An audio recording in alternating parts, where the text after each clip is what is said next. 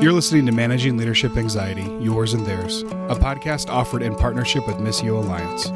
Each episode, we discuss internal and relational pressures, how they block effective leadership, and how we can move through them to a greater health. And now your host, Steve Cuss. Folks, recently I had the incredible privilege of sitting down with Ruth Haley Barton, the author of, among other books, Strengthening the Soul of Your Leadership. She reached out to see if I'd be interested in having an ongoing conversation about the integration of systems theory and soul health on her podcast of the same name, Strengthening the Soul of Your Leadership. And having recorded it, we thought it'd be really great just to put it on both of our podcasts. So this is primarily an interview that Ruth is interviewing me, but really the spirit of it was a conversation. I think there's so much great stuff that Ruth offers here that just thought I'd share these next several episodes with you as we wrap up this season of MLA. So hope you enjoy. Welcome, friends. We are in the midst of a season on managing leadership anxiety, yours and theirs. And I've had as my guest conversationalist, Steve Cuss. It has been a joy to be in these conversations with you, Steve. And I was wondering if you might get us started by recapping where we've been, really look at where we're headed right this minute. Oh, very good. Yeah, thank you, Ruth, because if I recall our first episode, we actually took about 15 or 20 minutes to even get to a clear definition of systems theory and this whole idea. But at the end of the day, systems theory is nothing more and nothing less than the study of how anxiety spreads. So what we're really interested in is noticing and learning to notice the spread of anxiety. And we always, and you've really hit this hard over these episodes, we always first start with ourselves. If you're pointing the finger at anxious people, systems theory is no help to you at all, and you'll be no help to the world. But if you can take responsibility for yourself and pay attention to your own patterns of anxiety, and then after doing that for a while, then you can start to notice it in groups. It gets really interesting because over time you actually discover recurring predictable patterns of behavior.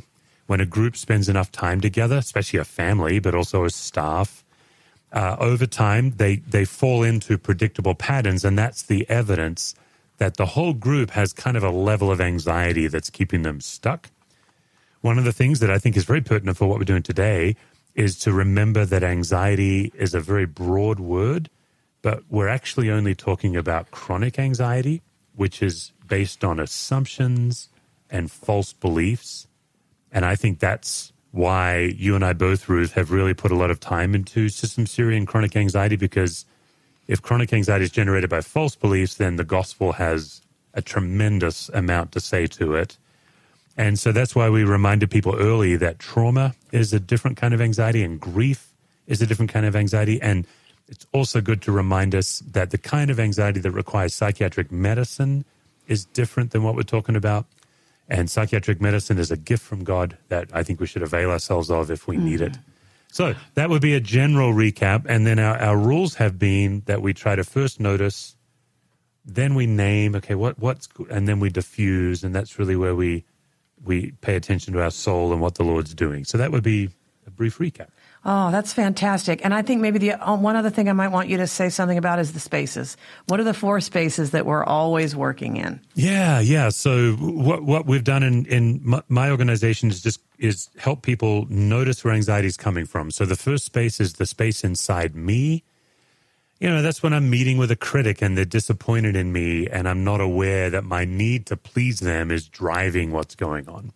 That's the space in me. The good news, Ruth, is we all have 15 to 50 false needs, so plenty to die to on a daily basis. The second space is the space between me and the other. So if you've ever been a kid, if you've ever had a kid, or if you've ever been in a relationship of any kind, you are very familiar with anxiety that spreads between you and another person. The third space is the space inside the other person, and that's when you cross over into their brain. You're worried about what they're thinking about. You're trying to think your way into their life, and that's where assumptions really fly. And then the fourth space is the space between other people. This is the space where you either walk into a room and there's already something going on in that room, or sometimes you'll even notice it when you're the one in the room and somebody walks in and the whole temperature of the room changes. Yeah. And out of the 4 spaces, the third one is the only one we cannot do anything about. Only God can change another person. And so we try to train people to notice when you've crossed into third space and just, set that person free. And so the statement we use is what somebody thinks is none of your business until they decide that they want you to know it. And so this has been a difficult discipline in my life, I'll just say, as a chronically enmeshed person, as an overfunctioner, as somebody who likes to be liked. I've spent most of my life in third space, and learning to let go of it has been revolutionary in my life for sure. Great. That's really helpful, I think, even as we head into this conversation today, to be able to recognize the spaces and recognize what we can and cannot have any impact on. So today, we're taking a little bit of an interlude to look at a very important topic that came to me even as we were planning this whole season, and that is the question of whether or not systems theory is just a white thing. Is it just something that we white people have created to help ourselves and make ourselves feel better and give us a space to work in? So I've had a lot of curiosity around that question. And so today we've invited a couple of additional guests to be with Steve and I. First of all, we have Pastor Marvin Williams, who is the pastor of Trinity Church in Lansing, Michigan. And Marvin is someone who's been doing his doctoral work on systems theory in non-majority spaces. Welcome, Marvin. Could you tell us a little bit about yourself, where you're pastoring, what your context is, and what the work is that you're doing right now? Yeah, thank you, Ruth. And it's great to be with you and Steve, my good friend. Again, Marvin Williams, and I'm a pastor in Lansing, Michigan. The church is Trinity Church, and the church is a majority church. And if you could see me, you probably would see that I'm black. I'm a black man leading and serving in a majority space. And it's been great. I've learned a lot. All of the spaces that Steve talked about has been a part of my time at Trinity Church. As you mentioned, I'm working on a doctorate from at Fuller, and the topic I'm going after, it's kind of a mouthful, but it's you'll get the gist of it. It's my whole black self. How to help black men who are worshiping, serving, and leading in majority spaces. How to help them, how to help us actually grow in courage, resiliency, and influence through self-differentiation. Self-differentiation is a systems theory phrase and word. And again, I'm still a novice at this, but it has revolutionized my thinking. It has lowered my anxiety, and it has allowed me to show up differently in spaces where typically I would probably have anxiety. So that's a little bit about myself. Oh, Marvin, that sounds like such valuable work, and I cannot wait until it becomes something that we can all read and learn from. Thank you so much. Absolutely. We're also joined today by one of our staff members, Reverend Tina Harris, and she is our new cultivator of community and connection, which means that she is really leading out administratively and pastorally in our Transforming Communities, our 2-year experience of formation for pastors and Christian leaders. And Tina is ordained within the United Methodist Church, but she also is an attorney who has worked in areas of diversity, equity, and inclusion, and she is fully empowered within our organization to help us in those areas as well. So, Tina, tell us a little bit about your context and where you find yourself vocationally these days, and the journey that's brought you here. Sure. And Ruth, thank you for that introduction. I just wanted to mention that I've only been here about 2 months in this new role. And so forgive me in advance, but I'm learning as I go. I was first introduced to doing diversity, equity, and inclusion work while practicing about 20 years ago. And it was at the time, I was one of the first people in the country who were doing that kind of work at a law firm. At that time, law firms and banks were the ones who were sort of at the end of the rope or taking the longest amount of time in order to get on, to realize how important diversity was. They've made great strides since then. God called me into ministry after that. And so I went from being a lawyer to serving as a pastor and had an opportunity to do that in lots of different areas. As part of that journey, though, I came face to face with part of my growing edge is that I was getting into people pleasing quite a bit. And so as I've been on the healing journey from that, I was introduced to some of this systems work as part of it. And so I'm really interested in seeing where this conversation will go today, but also the work that Marvin is working on, I think is going to be so important for churches and for communities and for families all across this nation. So I'm excited to be here. Oh, beautiful. Well, I am very excited about this little community that has gathered to talk about this important subject. And may the Lord be with us today and guide us in our conversations to talk about the most important things that can be talked about in the short period of time that we have. Let's start by talking just in general, and maybe Marvin, you could get us started on this, about how an understanding of systems theory might change when we are, or be different when we're in a majority versus a non-majority space. What are you discovering about that? What are you learning about that in your work? Yeah, so when I gave my proposal, and I'm still working on the proposal, I'm working through it right now, but my advisor, Cindy Lee, when she got the proposal, she asked me a question. And that question was, do your elders support this particular project? And so I mean, they've supported me throughout my education. And so again, I asked why. She said, well, it's important for you to get their support because, and this is what she said. She's an Asian woman who says sometimes white people become a little bit anxious, using our word, become anxious when affinity groups gather together. So because my work is kind of steered toward Black men, she wanted to make sure that I didn't get so far down the road that without the support, which is ironic, which in a sense is asking me to differentiate. I have to differentiate and say, well, what does it matter that I get their support? Because this is the work that I'm doing. This is the work that God has called me to do. So even in writing something like this, there is walking through the marshes of how to show up and show up in an honest way. I think there's, again, as Steve mentioned, knowing the anxiety in me and what triggers the anxiety in me when I walk into a majority room. So I'm learning to find out a lot about myself. What's triggering? Am I smart enough to be in this room? Do I have to code switch? Do I have to talk a certain way? Do I have to be a certain way so that the majority they're not afraid of me as I walk into a room? Will they accept me if I go hood or street using slang? And again, that's a part of who I am. And so I'm learning a lot about how I show up. And it's not so much about the room anymore. It really is about me as a Black man showing up with someone who is living according to my guiding principles, my values, my identity in Christ. And I'm coming to the place where, as Peter Scazzero says, well, I really don't care what other people think. Now, I really do care, but it's not driving me anymore. It's not shaping how I show up, my words, and so those are a few things. There's a lot, but those are a few things that come to mind right away. Well, and so it sounds like what the answer to the question that I began with was, is systems theory just a white thing?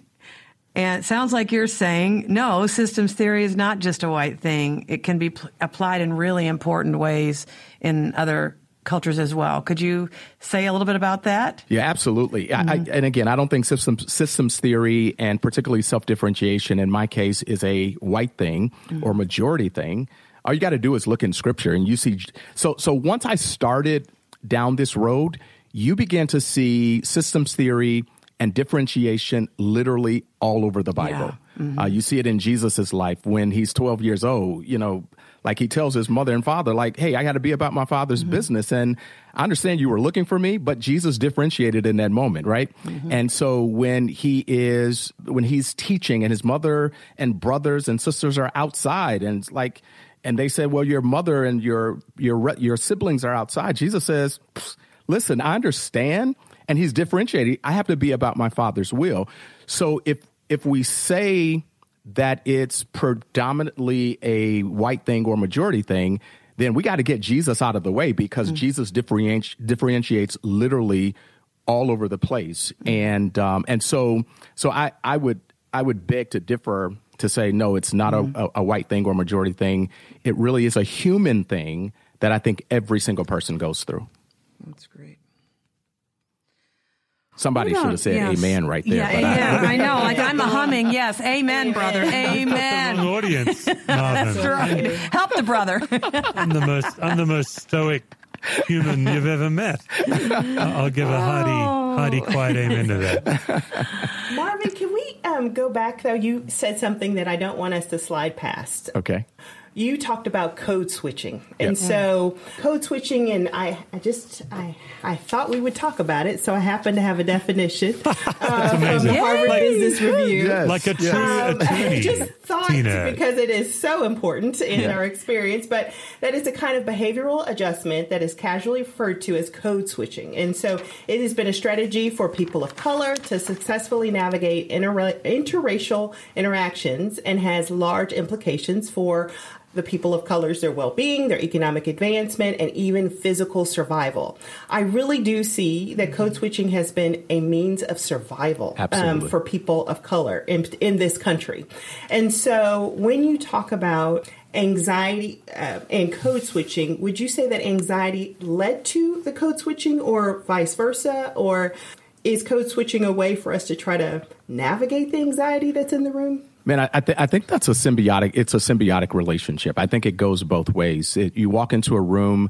I've been the only African American in many rooms, in many spaces, and so my thought goes to, what are they going to think about me, and are they, if I use a certain kind of dialect in my language, will they immediately determine that I am not what they want me to be? So, is he from the hood, using that slang? And I have to make sure that, hey, listen, I know how to parse my Greek verbs. I know how to parse my Hebrew verbs. I know the King's English, if you will. If you want me to pull out some of my publications, I can do that. I've entered in that space in that way sometimes. But then by the same token, if there is someone who is asking questions, like, for instance, I preached at a majority church a while back, and a man came up to me and said that I listened very carefully to what you had to say, and I didn't find one mistake. Now, he didn't say anything about the message itself, but now I have to code switch again to say, all right, let me give you more than what I just gave you on the platform, to prove to you that I know what I'm talking about, and that I am just as, Tony Evans is not the only black preacher that people, connect with. So again, I found myself going back and forth, going into the space, feeling anxious, having to show up as my true self. But then even after the fact, saying that I want to go even further to prove that I belong in this space. It's unfortunate, but that's what I've had to do for the better part of my life. So, Tina, you're the pastor / attorney on this podcast. Yes, Lord. Therefore, your preference is to be the question asker. But we have questions for you as well. Oh, of course. Congratulations. Where have you experienced code switching? That was an incredible. You mean today, Steve? Because it's every day. Today, I would love to hear today. That would be great. Sure. So I do think code switching has been part of my everyday reality, but not just mine. I think people of color and perhaps anyone that's not in majority. So, for instance, if someone is in a lower socioeconomic status and grew up in that way, and they're going into an area that's more affluent, they are going to try to figure out how can they fit in. But I also believe it is a form of bondage, right? And so I feel like breaking free of that, becoming aware of it and breaking free of it is part of the work of the Holy Spirit, which is lovely, because I don't want to have the burden of trying to make everybody in the room understand me or accept me or like me, because it's not possible. And have gotten to the point of being 50, African American, I'm tall, like of being all that I am, is that I feel like the room's missing out. If it's a majority room and I have to code switch, they're missing out on parts of me that would bless them in a mighty way. And amen. So I just think that happens. But Steve, it comes to everything from, like, if I'm still to this day, I can go into certain stores and be followed around. Now, that's more of a microaggression, but where I feel like I now have to, sort of act a certain way to be sort of less of a threat, so the person might respond to me a little differently. And that's really about safety and survival, not just sort of professional opportunities, that kind of thing. Yeah, I think that's where this conversation gets interesting. I'd be interested to hear from Ruth and Marvin on this. Is we came in, and this whole series of episodes is on chronic anxiety, which is built on assumption. I'm playing with an idea in real time here, but a lot of what Marvin and Tina are talking about is not as much their chronic anxiety. It's more crossing into trauma, acute anxiety, like actual, when you're using words like survival, but it's crossing into the chronic anxiety of the majority culture because of our assumptions. So in this case, it feels like the majority culture is generating chronic anxiety, but not always carrying it. I guess, Marvin or Ruth, what would be your take on that? Yeah, that's interesting because, again, Steve, we would know this for those who have kind of been around Bowen's theory, is that there, you have this equilibrium, and then someone breaks out of the equilibrium to say, it is time for me to change. It's time for me to show up as myself. And then guess what happens? The entire system becomes afraid and says, you need to change back to what you were. And then at that point, the person has an opportunity to either enmesh or to continue to live according to values and say, I am not going to change, but my changing is going to be for the good of the system. And if we don't see the change, whether it's African Americans or Latinos or what have you, if the majority culture doesn't see that it's good for the entire system, then you're right. I think probably the majority sometimes carry that anxiety because it's like African Americans are trying to be free from a lot of the stuff that they've carried, whether it's microaggressions or other things.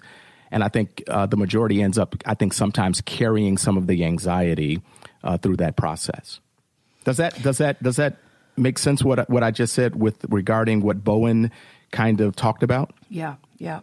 And Tina said it so beautifully when she said, "If I hold back, then this room is not going to benefit from the whole of who I am in my differentiated self." So that idea that differentiation actually benefits everyone if we can accomplish it. And if the person who is changing resists the system's attempts to get them to change back, but instead continues to bring themselves, then they are blessing the whole system. Absolutely. Versus allowing the system to stay stuck, which is very, very exciting, in the current, in some of the current conversations that we're in together. The other thing that struck me in your story, Marvin, was the fact that when that person came up and kind of challenged you, because they really were challenging you by saying, I didn't, hear. Well done. You got it all. Yes. I judged you to get it all right on That's my right. fingers. And so now you're, living up to some standard that he has in his own mind. But it also occurred to me, though, that you probably had to manage your own anxiety in that moment, that there'd be so much that would want to rise up, inside you at that moment, but that the ability to manage your own anxiety so that you actually had a choice versus just reacting in old ways or unexamined ways or whatever. The importance of the inside you space. There was the between you and that other person, but the inside you space you were managing, hopefully to some end that you felt good about. Yeah, and I tell you, it is, again, managing the anxiety, differentiating is such a difficult thing because we like to be liked, we love to be loved. Mm-hmm.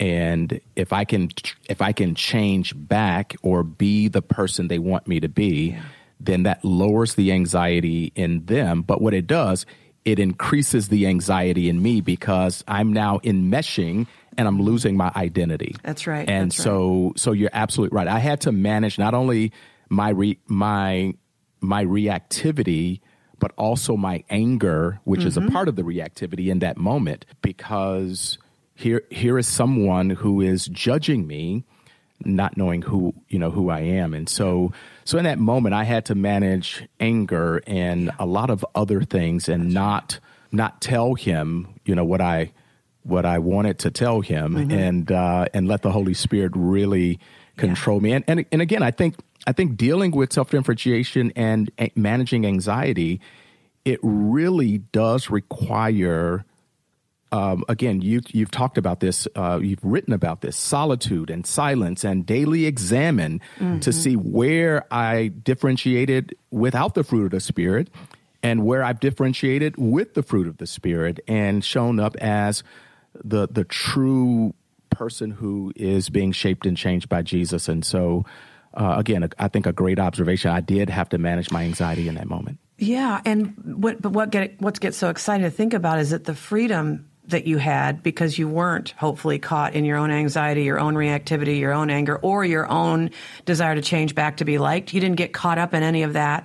You were able then to have real choice, like real freedom about what you would do in a moment like that, which to me is what is so exciting, that sort of internal freedom that you have to make your own best choice in that moment from a differentiated self is a very exciting possibility for all of us. Yeah. So, well, Can I ask a clarifying question, though? Mm-hmm. So for our listeners as well as for myself, I just want to make sure I'm clear that when we're responding from that place, from that differentiated place, we can still set somebody straight, right? So yes, still say to the person that was inappropriate. Yeah, I appreciate that question. Okay, I just want to clarify. Okay. Yes. Yeah, because sometimes, like when you are in majority culture, there is a disturbing default that you just assume that this is the way things are.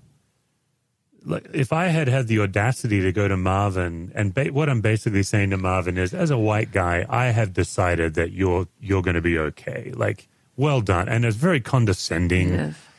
But if Marvin had given me his anger, that might have been the gift I needed.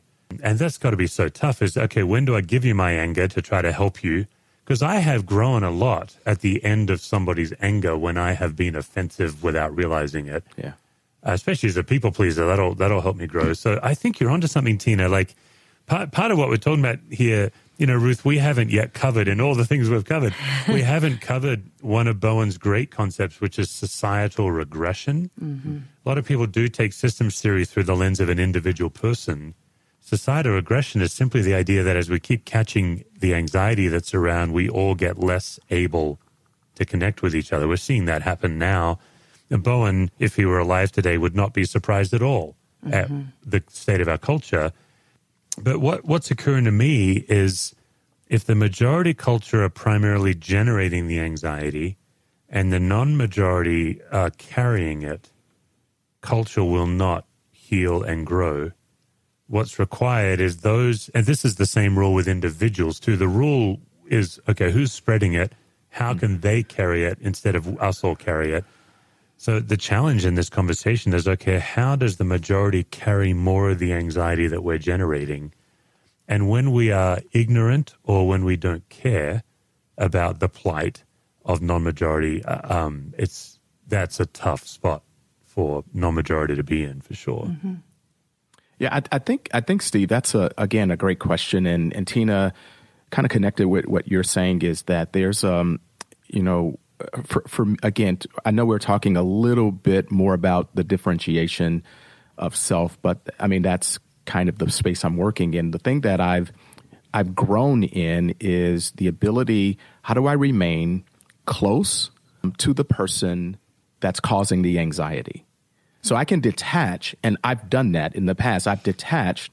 And so I kind of look at it this way. I kind of look at it as if you're detaching, you're becoming Stokely Carmichael. If you're enmeshing, you're becoming Uncle Tom. And so how do I not go to either pole, but to say to Steve, hey, Steve, can we have a conversation?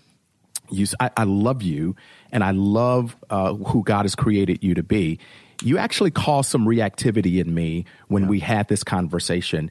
And I want you to know that it truly angered me. But instead of me going away and distancing myself from you, can we have the very difficult conversation about some of the things maybe you said and you may not have been aware, or maybe your family of origin has now leaked into this present situation? Can we have a conversation about that?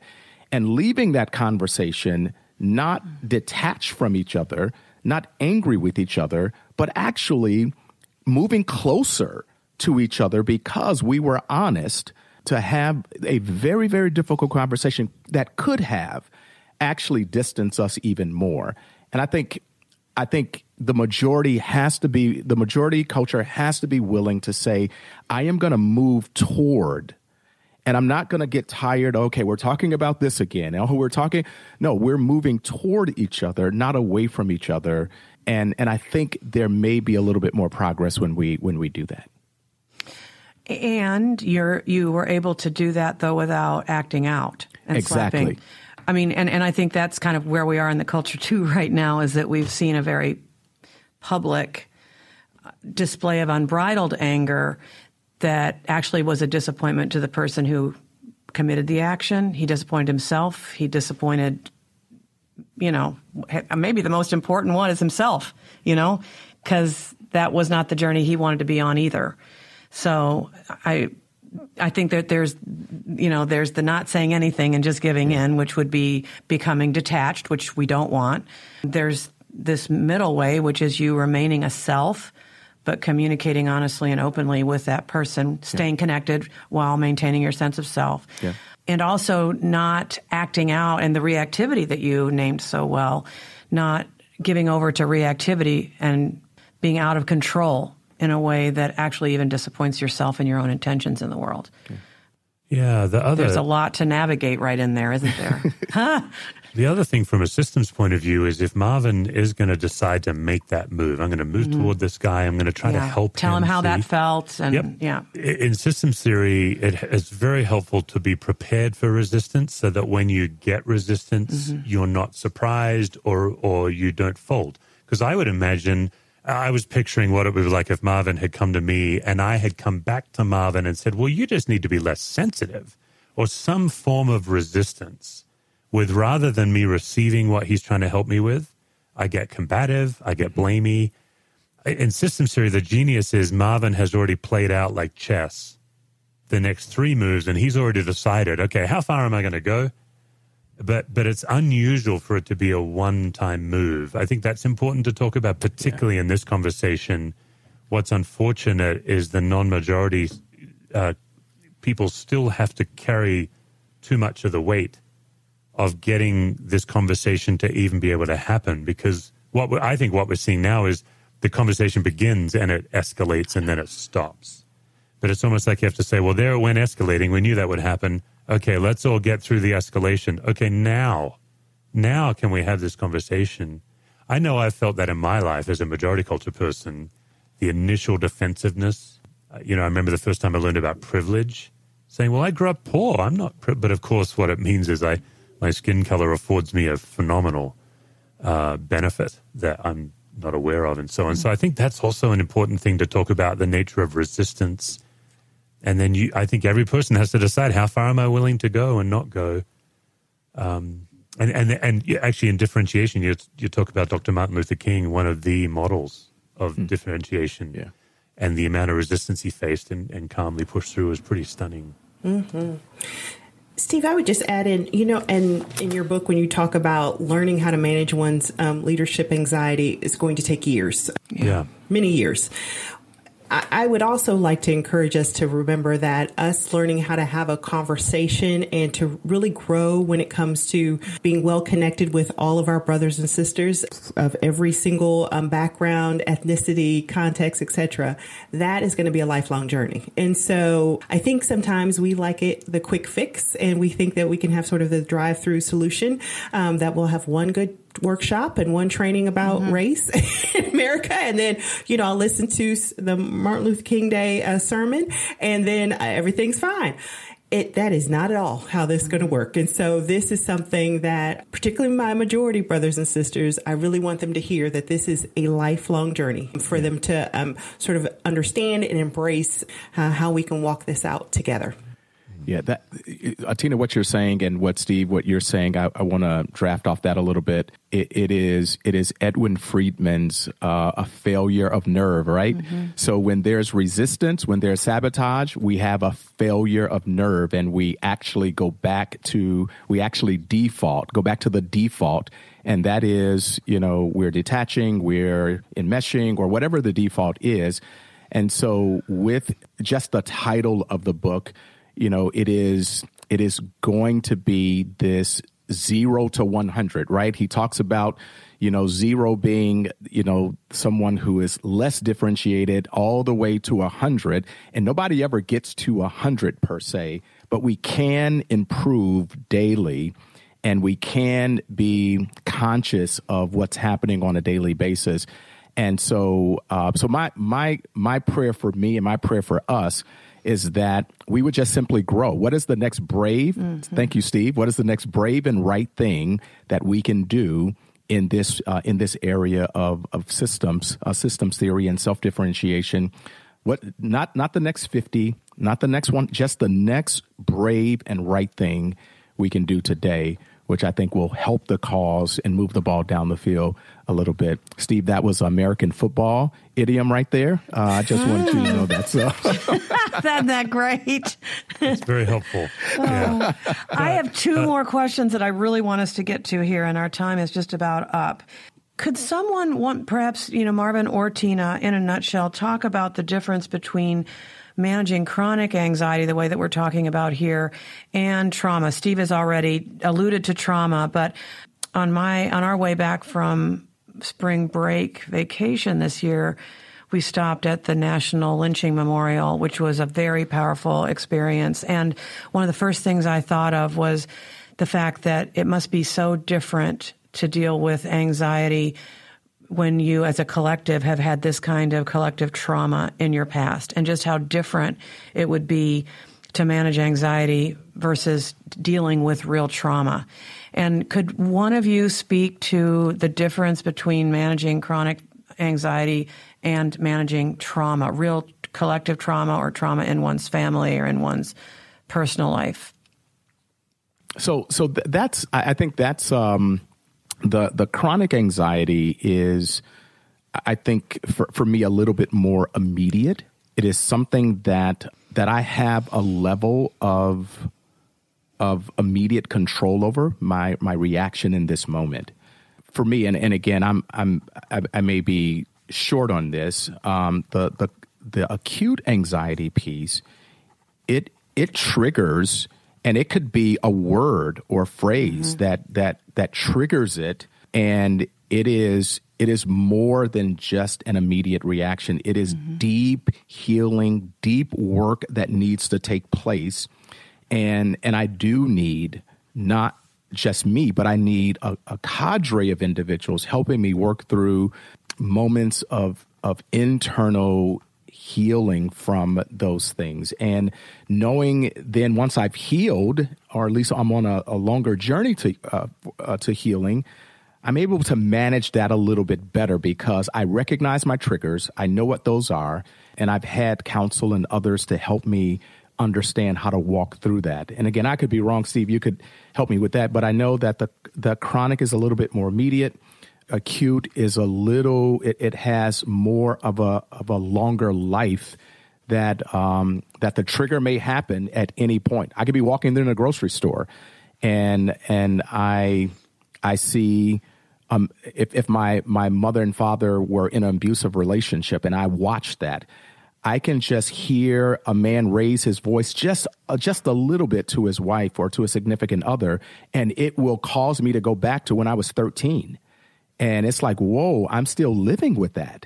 And I really do need inner healing. I do need someone else to gather around me to work through some of those difficult issues. And again, Steve, you can add to that. That's just from my own, again, my own life, but my own, kind of reading of that. So. So, Ruth, I might not be answering your question correctly. So, when you were asking the question, here's what came to mind is that when I think about the collective experience and when there is yet another young Black man who's been gunned down by police. That's what I'm talking about. Yeah. The response to that, I think that there's a myriad of different responses, and I believe in therapy. Everybody should get it. I wish it was free.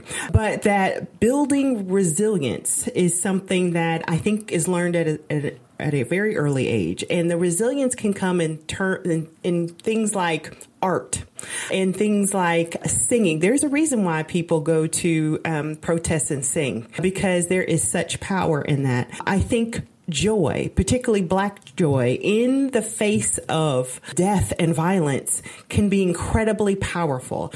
And there are people who've done a lot more studying than I have on this, but I do think that those are tools of resistance and resilience.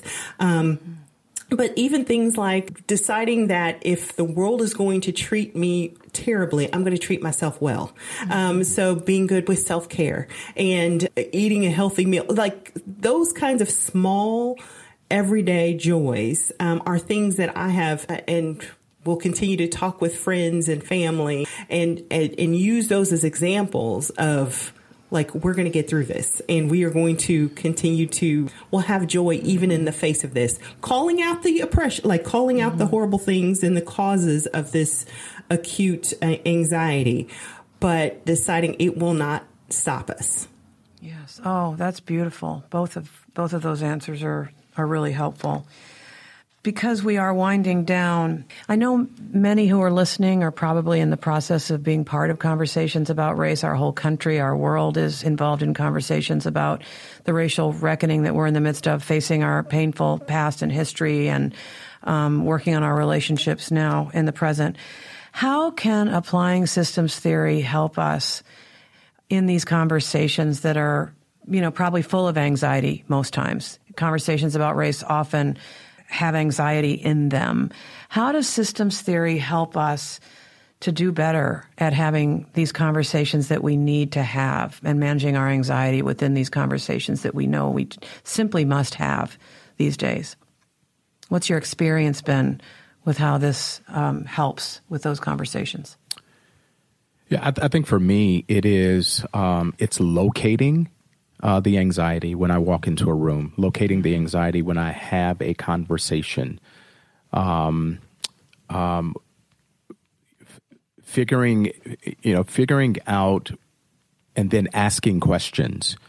So tell me why, if someone responds to a post that, I post on Twitter or Facebook, help me to understand why you reacted the way you did. So for me, it's more asking the questions so that I can locate where this person's anxiety might be coming from. And so I think being able to, even beyond that, and probably even before that, controlling my own anxiety. Mm-hmm. I think it's Trish Taylor and Jim Harrington that talks about the whole idea of the transformation of the leader precedes the transformation of the group and the organization. And so I am responsible for me, an anxious system.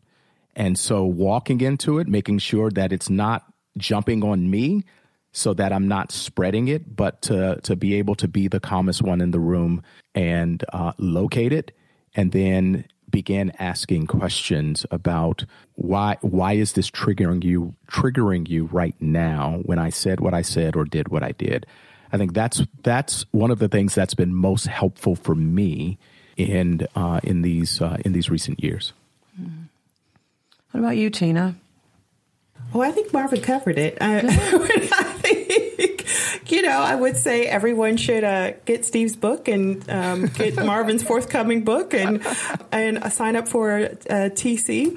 But I do think that there is something about, I don't know how to say this without being cynical. When it comes to race, I think if there's no anxiety in the room, anxiety is going to show up. And so that's what I'm saying. Just expect it. Well, I'm asking the question. Yeah, just expect it. And then a phrase I use is lean in with love. And so particularly when I was pastoring, these are the people that I love. And I love them when even when they're acting up, and they love me when I'm acting up. And so that we're going to figure this out together, but make a decision ahead of time, and hopefully a mutual decision that regardless of how hard the conversation gets, we're going to continue to have the conversation, and we're going to lean in towards each other with love and use as many of the tools as are available to us as possible. But it will be an awkward conversation, a little messy. You'll stumble through it, but there's going to be really beautiful depth, really amazing things that will happen if we can have that conversation.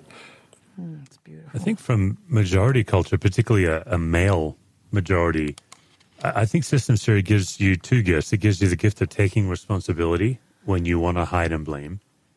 And then I think it also gives you the gift of seeing reality without being threatened by it, being able to move into it. So to me, that's how systems theory helps, is you're actually able to listen to somebody's actual experience that isn't your experience, and how you have intentionally or unintentionally contributed to it or benefited from it without having to be defensive. I think that's the gift it gives. And that's hard work, but that would be my answer from the male majority point of view. You're just going to ask the questions on this one, Ruth. You're not going to jump in and give us your thoughts. Oh, I will if you're asking. Yeah, come on. I really like this idea of radical self-responsibility. And Steve, you speak to this, that there is this opportunity to take real responsibility for ourselves, and to, when we feel the anxiety, to not put it out there and project it onto anybody else. They're not doing this right because I'm feeling anxious. But to really take responsibility for myself in that moment, even things as basic as breathing. No one has mentioned breathing yet. But when you feel the anxiety, to actually take a moment to breathe, to notice where the tension is in my body and try to open my hands or uncross my legs or breathe into the space of tension. And even just to say to myself, I'm going to be okay, even though this is hard and even though I'm uncomfortable and I'm not even sure I agree with everything that's being said here, I'm going to be okay, you know? And that even gives you the ability to do some of these other things, like leaning in versus leaning away, like continuing to listen to learn versus getting to be defensive. That very first step of paying attention to the body and taking responsibility for myself in my body, even noticing the fight or flight, like I just want to get out of here. I don't want to do this anymore.